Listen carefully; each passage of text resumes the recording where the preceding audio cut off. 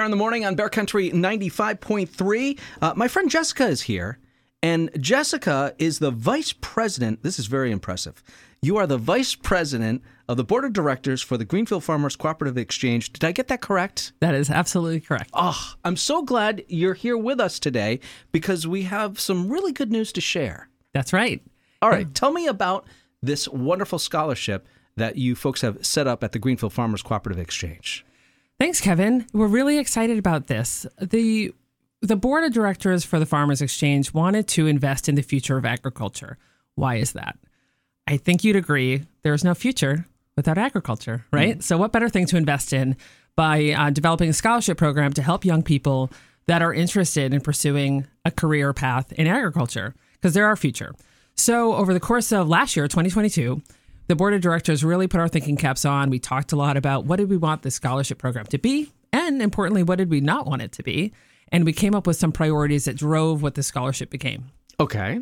All right. Do you want to mention some of those priorities? I'd be happy to. Wonderful.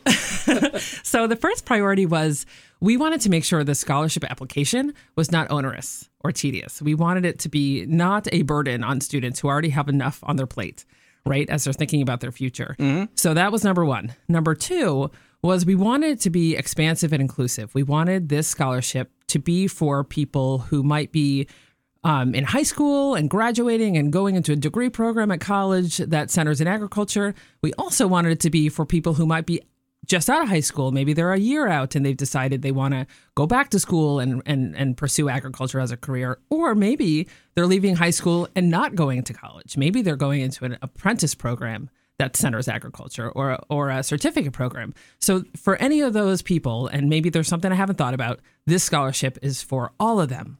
So that was important to us.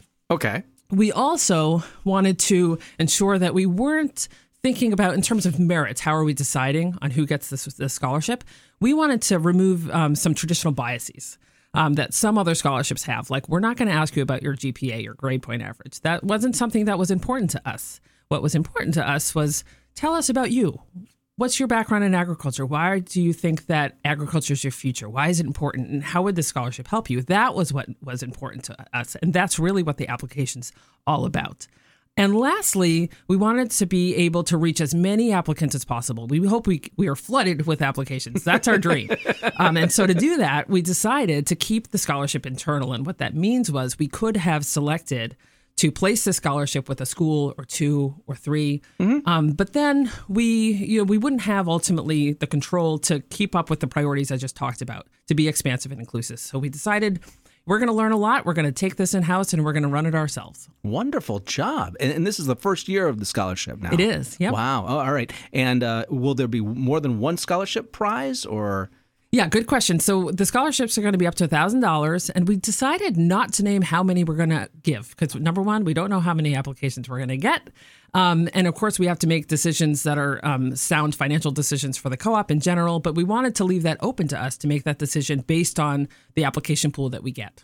I'm here with Jessica O'Neill. She's the vice president of the board of directors of the Greenfield Farmers Cooperative Exchange, and this is their first year for this scholarship, and applications are available right now. You were telling me earlier people can go online if you are looking for more information. That's right. You can go to greenfieldfarmerscoop.com. You can find the application there. You can submit online. If you got questions, there's contact information there that you can get in touch with us. The deadline is May 1st, so you want to get your application in by May 1st. But again, it's not onerous. You need to be thoughtful, but it's not going to take you that long. And we're making decisions by July 1st, so you don't even have to wait that long. We'll be back in touch with applicants that receive an award by July 1st. And there's nothing that says if you don't get it the first year, you don't get it the second year. So we do encourage people who may not receive an award to apply again. I'm so glad you stopped by. This is great news. I love talking to you. This is great news for the community.